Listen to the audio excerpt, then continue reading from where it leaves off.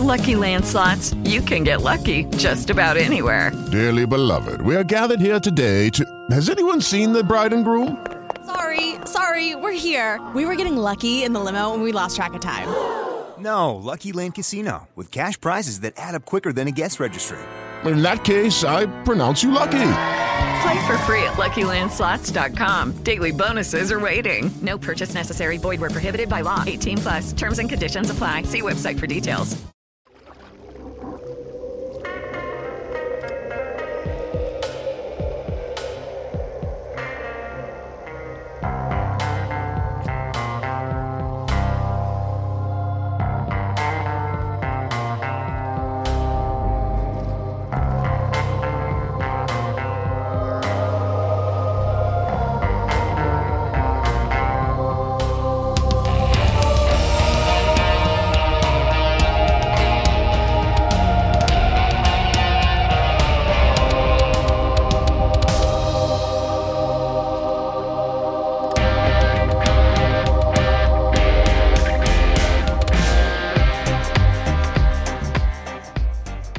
Hello, everybody, and welcome back to Truth and Justice. This is your Friday follow-up episode for not really the CrimeCon episode. So this week's main episode, of course, was CrimeCon, the live from CrimeCon taping. But there weren't a whole lot of questions from that. I mean, it was a Q&A session to begin with. But we decided to go ahead and still do a Friday follow-up episode this week because there's still lots of questions and comments coming in about Tim Clementi's episode. So I'm not sure what we're going to name this. So this is your Friday follow-up episode. And let's go ahead and get started with the questions, Mike. All right, Bob, let's do it, man.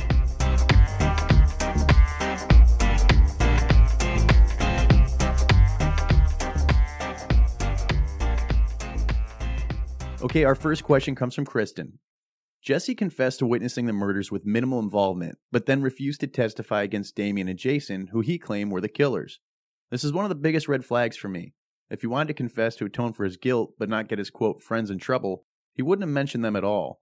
If he confessed his part in order to make Damien and Jason pay for what they had done, he would have testified against them.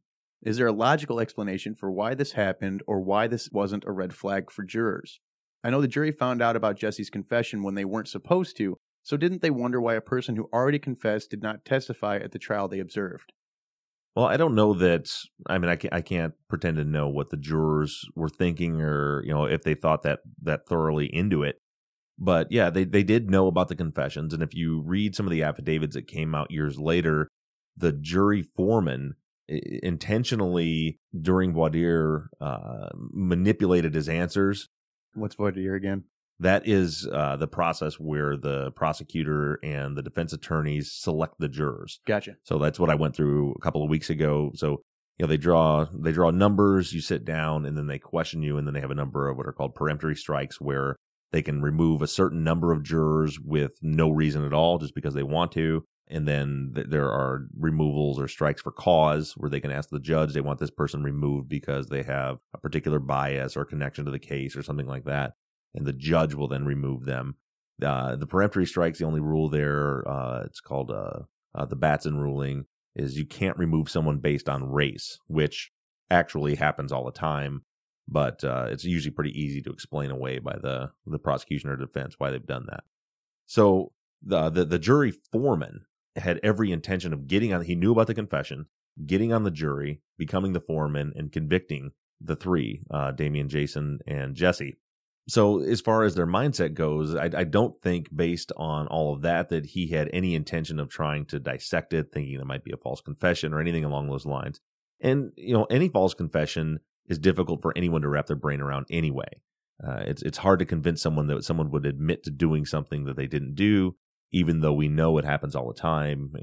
I've said the stat before, but the Innocence Project, of all of the people that they have cleared and exonerated, proving their innocence through DNA evidence, 25% of those people had confessed to a crime that they didn't commit. So it does happen all the time.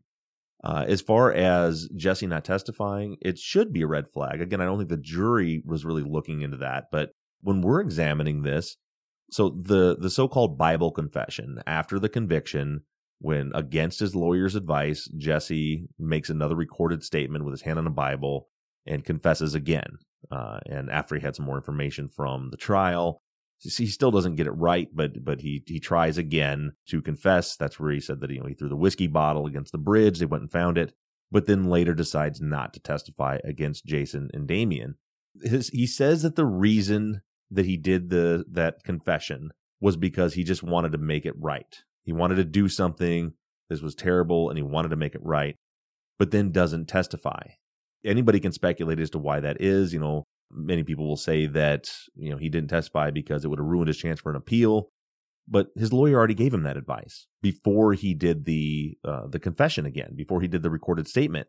So he already had that advice. He was already being told by the lawyer. He didn't trust his lawyer. Stidham has said that he didn't understand that he was on his side. He thought that, that the lawyers, it was just the same as the police. Maybe that's true. Maybe it's not. But in any case, we know that he was not following his lawyer's advice, and he went ahead and did the confession anyway. Going from that, if that's his mindset, then changing his mind about testifying at trial. I think that most people, I hope, would agree, at least on this, that Jesse Misskelley was someone who was easily manipulated. Now, we don't have to agree that he was manipulated in this situation, but he's very susceptible to suggestibility. It's easy to manipulate him. And, all it would take was, right now you're going to spend your life in prison, the rest of your life in prison. But if you help us out, we can give you this deal and you won't have to spend so long in prison. We can get you out of there sooner. That's all it would take for somebody like Jesse to go ahead and do whatever is asked of him to try to protect himself. But at the end of the day, he decided not to testify. All right, next Jennifer says, did Jesse ever sign a written statement? I'm guessing not, but it would have been nice to have one cohesive version of his story. No, he never did sign a written statement, just the recorded interviews and, of course, unrecorded interviews that we're going to get into this weekend on Sunday. But no, there's no written statement. And again, like Jennifer said, it would be nice to have a cohesive version, but what would that look like? If you take everything that Jesse said in his interviews, all of his confessions, you could take every time that he went on the record and confessed to this crime and gave details, every time they're different, every time he gets the details wrong, he doesn't understand it. So understandably, the officers certainly wouldn't want him to write that down, where it's concrete as far as what he says happened. It's easier for them in a interview setting to maybe suggest and lead him down the path to the right answer. Okay, and Mitch says, at CrimeCon, you specifically mentioned the house getting egged on the same night as the boys went missing or were murdered. Would trying to track down who was egging the house that night be a priority in this investigation? It would be, and that's something that we're still working on. I tried to get the police report from that night, because in the door-to-door notes, it says that, or it was either the door-to-door notes or the police log from the dispatch there, that the homeowner knew the boys that did it. They said they knew the boys that did it. They caused trouble in the neighborhood all the time. So now it's a matter of trying to maybe track down that person. I don't know if they're even still alive yet or not, but it would be good to know, not necessarily, that these boys may be the killers. I mean, the boys that egged the house could have been Stevie, Michael, and Christopher. We don't know. I doubt that, because I think that would have been in the door-to-door notes. But the point is, there was boys, and that was right near the crime scene. It was right up in the northwest neighborhood, or the northwest corner of the neighborhood. So there's a couple of kids running around raising hell, causing problems within hundreds of feet of where the murders occurred at the time the murders occurred. So if we could track those people down, maybe they would know something. And it also may be a good reason why, if they do know something, they didn't come forward. I would hope now, if they knew, if they were asked about it, they understand that, they're not facing any real jail time from egging a house 25 years ago, that maybe now they might, tell us if they know anything. Maybe they don't, but it's definitely something to be looked into, and it should be a priority, yes. Okay, and Lori says, did the police ever look for or find vomit from Jesse? Did he indicate a specific location? Shouldn't that have been part of the statement corroboration, or is it standard not to look for something like that? Well, when Jesse gave his statement, it was a month later. Rain and weather and animals, there's not going to be anything out there then. However, the police scoured the crime scene, and one would assume that is something they would look for, because they're looking for any kind of evidence to try to tie somebody to, they found footprints and palm prints and everything from fibers, so certainly they would have seen if there was a pile of vomit in the woods, they would have, collected as a sample. I don't even know if they would be able to get anything out of it, but it would have been a corroborating factor. So there's no notes in the report that there's vomit anywhere in the woods. But then again, Jesse never does give us a specific location. If I remember correctly, he says that, he left and then he threw up. But, that could have been on the service road, in the woods, back at the trailer park. He's never really clear, as far as I remember, where and when that occurred, just after he left. All right, and Lisa says, do you think Tim Clemente's assessment of Jesse's confession was swayed by an unintentional bias and an assumption that the detectives conducting the interview were, quote, the good guys? And on the flip side, would one be unintentionally biased if they heard the interview and assumed the detectives were coercing a confession because there's an assumption of them being, quote, bad characters? Actually, I don't think that Tim was biased at all. He definitely came out with an analysis that probably wasn't what most of us were expecting. But listen back to what he has to say. Really, he just stays right down the middle, and he makes probably one of the most objective, unbiased analysis of this interview that I've heard yet, considering the fact that he didn't know all the facts. He doesn't know where the factual errors are. He doesn't know what was said in the pre-interview. So not having that information, instead of coming down real strong one way or the other, if you listen closely, his final assessment was, I can't make a definite determination one way or the other because I don't know about the factual errors. I don't know if he had already said things in the pre-interview. It seems like he had a strong opinion because I won't say we were, but I was expecting him to say this is an atrocious interview. And he did say that the interview techniques were atrocious. I think that's the exact word that he used, unless Jesse had already said these things during the pre-interview. In that case, it could be excusable with all the leading suggestive questions because they're trying to get him to repeat something that he already said.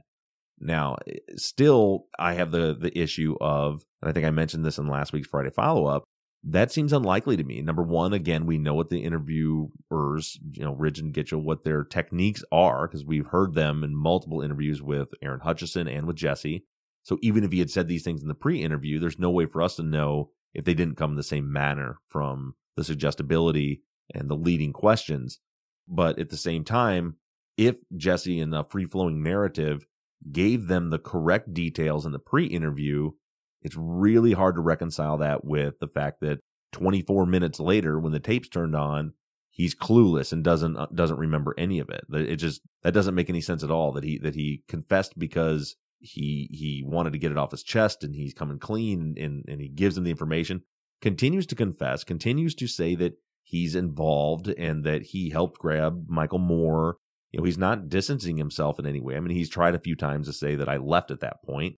But as they keep telling him they want more, he gives them more and ends up being in there. So he's not saying that it didn't happen. He's not retracting what he said, but suddenly he can't remember literally any of the details from the actual crime. But getting back to Tim, no, I don't think Tim was biased at all. I really appreciate the work that he did for us. And it really helped me, causing me to go back to all of the notes, review the pre-interview notes that we're going to be going over on Sunday, and take a deeper, closer look. Instead of just breezing over the confession and saying it's complete BS, we can look and say, was it or was it not BS? And if so, why? We can answer the why question, which hopefully will clear this up for a lot of people. But we'll talk about all that on. With the Lucky Land Slots, you can get lucky just about anywhere. This is your captain speaking. We've got clear runway and the weather's fine, but we're just going to circle up here a while and get lucky. No, nothing like that. It's just these cash prizes add up quick. So I suggest you sit back, keep your tray table upright, and start getting lucky. Play for free at LuckyLandSlots.com. Are you feeling lucky? No purchase necessary. Void where prohibited by law. 18+ terms and conditions apply. See website for details. With LinkedIn Jobs, we tap into a network of more than 1 billion professionals to help you find quality professionals quickly and easily for any role you need. Marketing wizards? Found them. Software engineers? Found. That project manager I could never seem to hire? And found. LinkedIn Jobs quickly matches your roles with candidates with the right skills and experience. In fact, 86% of small businesses get a qualified candidate within 24 hours. Post your first job for free and get started at linkedin.com/spoken. That's linkedin.com/spoken. Terms and conditions apply. All right, listener Richard wants to know if you're going to mention what happened in Adnan Syed's case yesterday. And by yesterday, now, it would be 4 days ago. 4 days ago. So the state, backtracking a little bit, I think that we already discussed this, and you guys are aware that Adnan Syed's conviction was thrown out 2 years ago. The state appealed that ruling up to the Court of Special Appeals on the same day that we found out that Ed was getting released on March 29th. We found out that the Court of Special Appeals upheld that ruling, but they kind of flip-flopped things. So the lower court judge had vacated the conviction based on Cristina Gutierrez's failure to cross-examine the cell phone expert. And the judge denied the defense's request to have the conviction vacated based on the Asia McClain alibi. And he did a really good job of putting out his factual findings. With Asia, he said that it's not that he didn't find her credible or believable, but he thought that Jay Wilde's testimony was so ridiculous that he couldn't have imagined that her alibying Anon for that particular period of time would have mattered to the jurors. So there was a cross appeal. The state appealed the cell phone records, or the cross-examining of the cell phone expert, saying that that wasn't a good reason to throw out the conviction. And then Justin Brown, Anon's attorney, cross-appealed on the Asia issue, saying that that still meets the Strickland standard and it was ineffective for Cristina Gutierrez to not even contact Asia. So when it went to the higher court, the Court of Special Appeals, they upheld the ruling to vacate the conviction, but flip-flopped it. So they said that they would not overturn it based on the cell phone records, not because of factual findings, but because they considered it to be time-barred. Too much time had passed, that saying basically Adnan had the opportunity to raise that argument before, and he didn't do it, so he's not allowed to do it now. And so they overturned that. But then on the Asia issue, they disagreed with the judge, saying that it wouldn't have mattered based on his factual findings as far as Asia being the alibi. They said it does meet the Strickland standard. There's no excuse for her not to contact a potential alibi witness, and so they overturned it based on that. So the state then had, I think it was 30 days to file an appeal to the Maryland Supreme Court. And yesterday, which again, when you're listening to this, it happened on Tuesday, I think, Tuesday or Monday, so 4 days ago, the state did, in fact, appeal to the Maryland Supreme Court. And Justin Brown said that he will, again, be cross-appealing. So the same thing's going to happen again. The difference is with the Maryland Supreme Court is they don't have to hear the arguments. You have to, they have to decide to even let you make your case to them. Not just anybody can go before the Maryland Supreme Court. So the outcomes here could be relatively quickly. I know it's a long process. If they say that they will hear the arguments, we could be talking years again before we ever have a resolution to this. But what could happen is they could deny this, or the Maryland Supreme Court could deny hearing the arguments and say, nope, the lower court made its ruling. There's not enough merit here to warrant it to come up to the Supreme Court. And at that point, the ruling will stand. The conviction will be vacated. And then it's up to the state to either try Adnan again, offer him a plea, or drop the charges.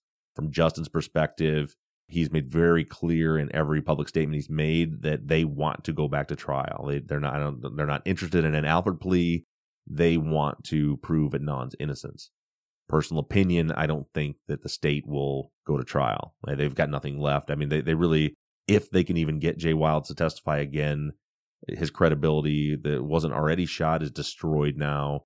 The cell phone evidence has been destroyed. That won't be able to be brought in. And so they're not left with much of a case. So we've got some time. Check Justin Brown's blog, or his Twitter feed is the best way to get the updates, or even Colin Miller from the Undisclosed podcast. His handle is @EvidenceProfBlog, or @EvidenceProf, I think, is on Twitter, to give you a better legal analysis, because I'm not sure about the times. But yeah, that's what happened today, or yesterday, or 4 days ago, is the state did appeal to the Maryland Supreme Court.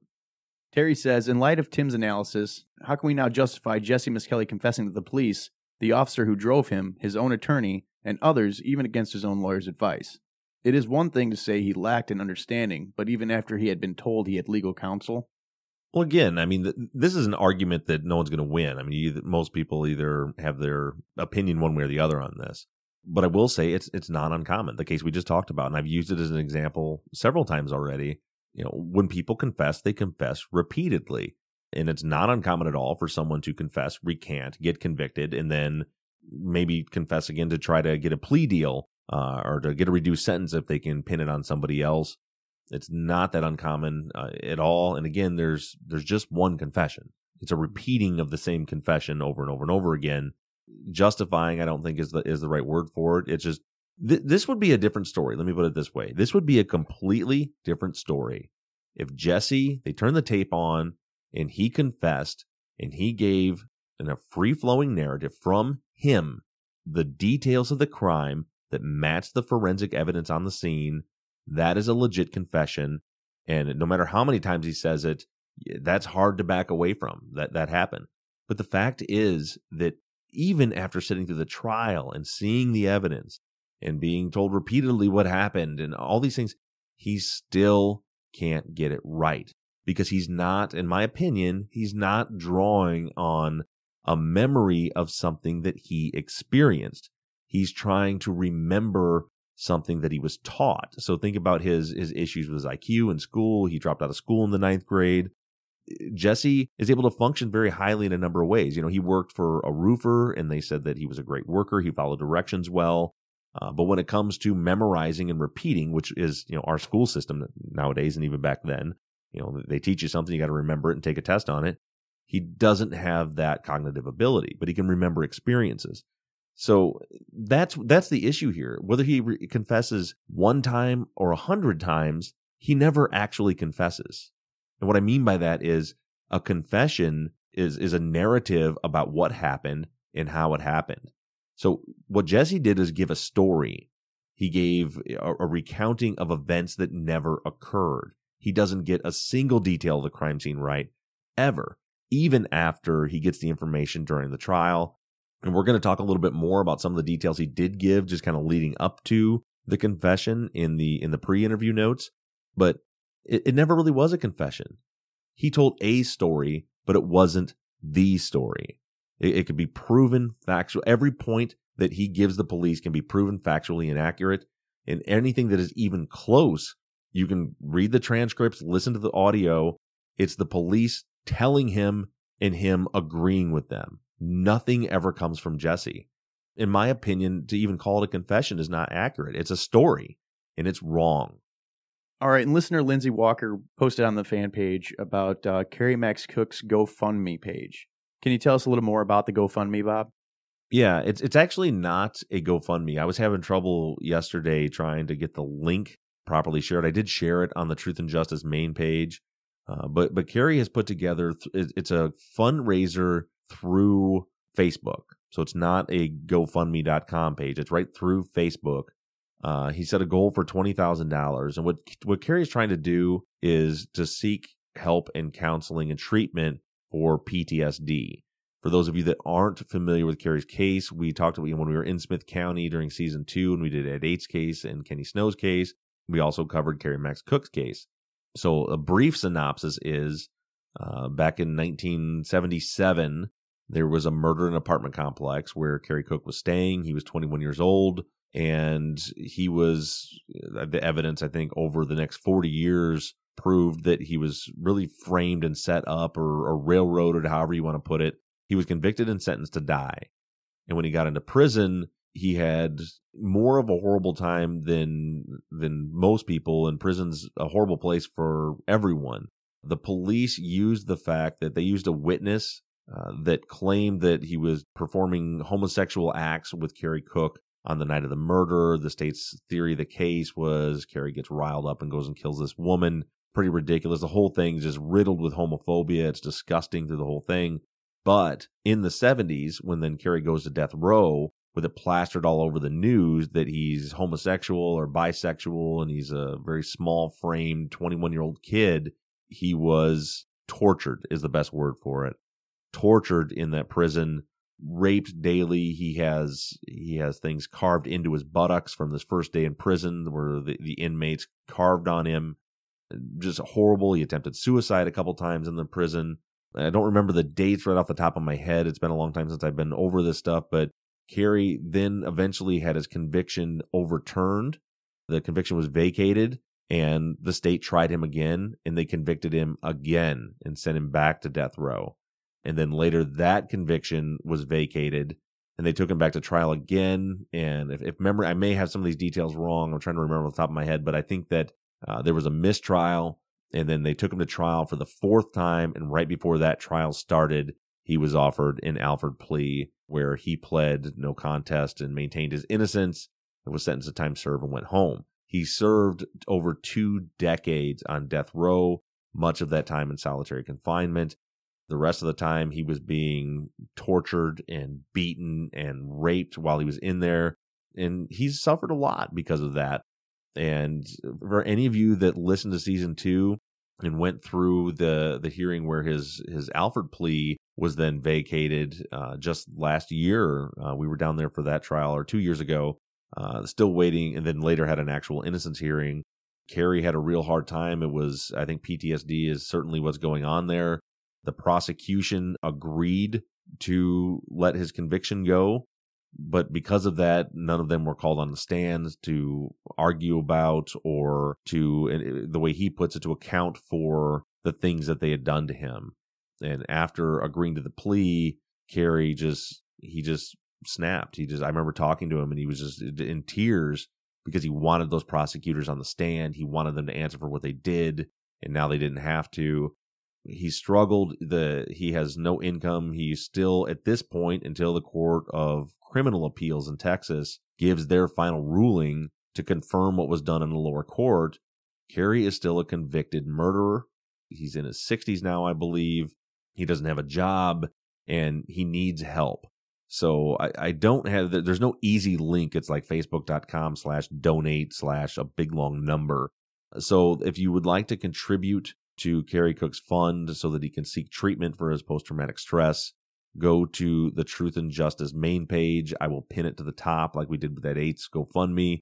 And I would really appreciate it if a lot of you could go and make some donations to Kerry to try to get him the help that he needs. He certainly deserves it. With the Lucky Land Slots, you can get lucky just about anywhere. This is your captain speaking. We've got clear runway and the weather's fine, but we're just going to circle up here a while and get lucky. No, nothing like that. It's just these cash prizes add up quick. So I suggest you sit back, keep your tray table upright, and start getting lucky. Play for free at LuckyLandSlots.com. Are you feeling lucky? No purchase necessary. Void where prohibited by law. 18+ terms and conditions apply. See website for details. Okay, that's it for questions for this week. I know it's kind of a short one because we had the whole crime count thing last week. Yeah, but we do appreciate all of the questions. I think that we have, having this extra week has given us a lot of time to take your suggestions as far as where we should be looking with Jesse Miskelly's whole situation between his pre-interview and his interviews, his confessions, all of that. It's helped us, give us the time to research deeper. And we're going to be unpacking all of that on Sunday. And I know I had mentioned that I thought it would probably take a few more weeks to get through this, but I think that we will be able to unpack the whole thing and put the Jesse Miskelly confessions to bed this Sunday in our main episode 525. At the end of the day, it's going to be up to you for you to make a determination if you believe the confessions are valid or if they were a coerced false confession. But you'll hear all of that on Sunday.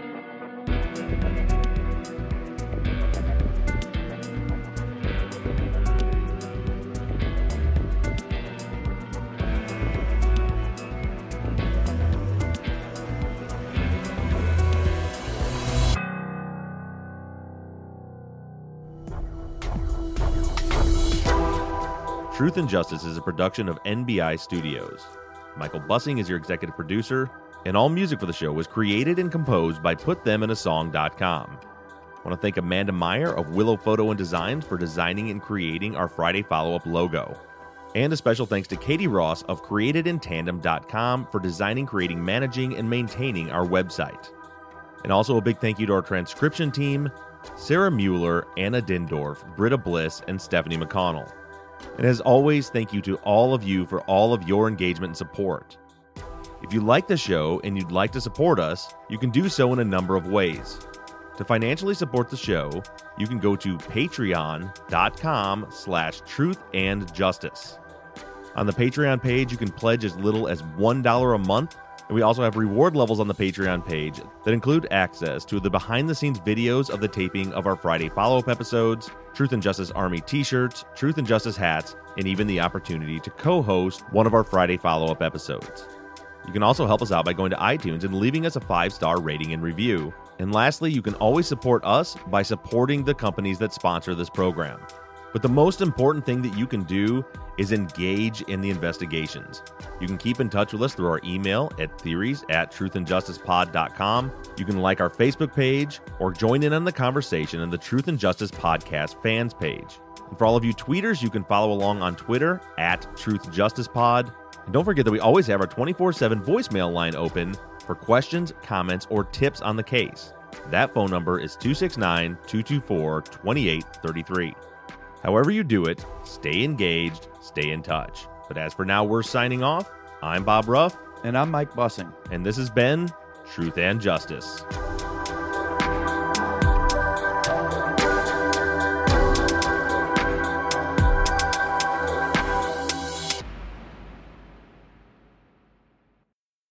Uh, 47 seconds of silence. You need to pull it together. Okay. Shut up. But this is your Friday follow-up. Mike's gonna ask me a bunch of questions like we do every week. Probably cut this part. You were doing fine until you gave up on it. I gave up on it. What's going on here, Bob? Shut up. I hate that you're happy.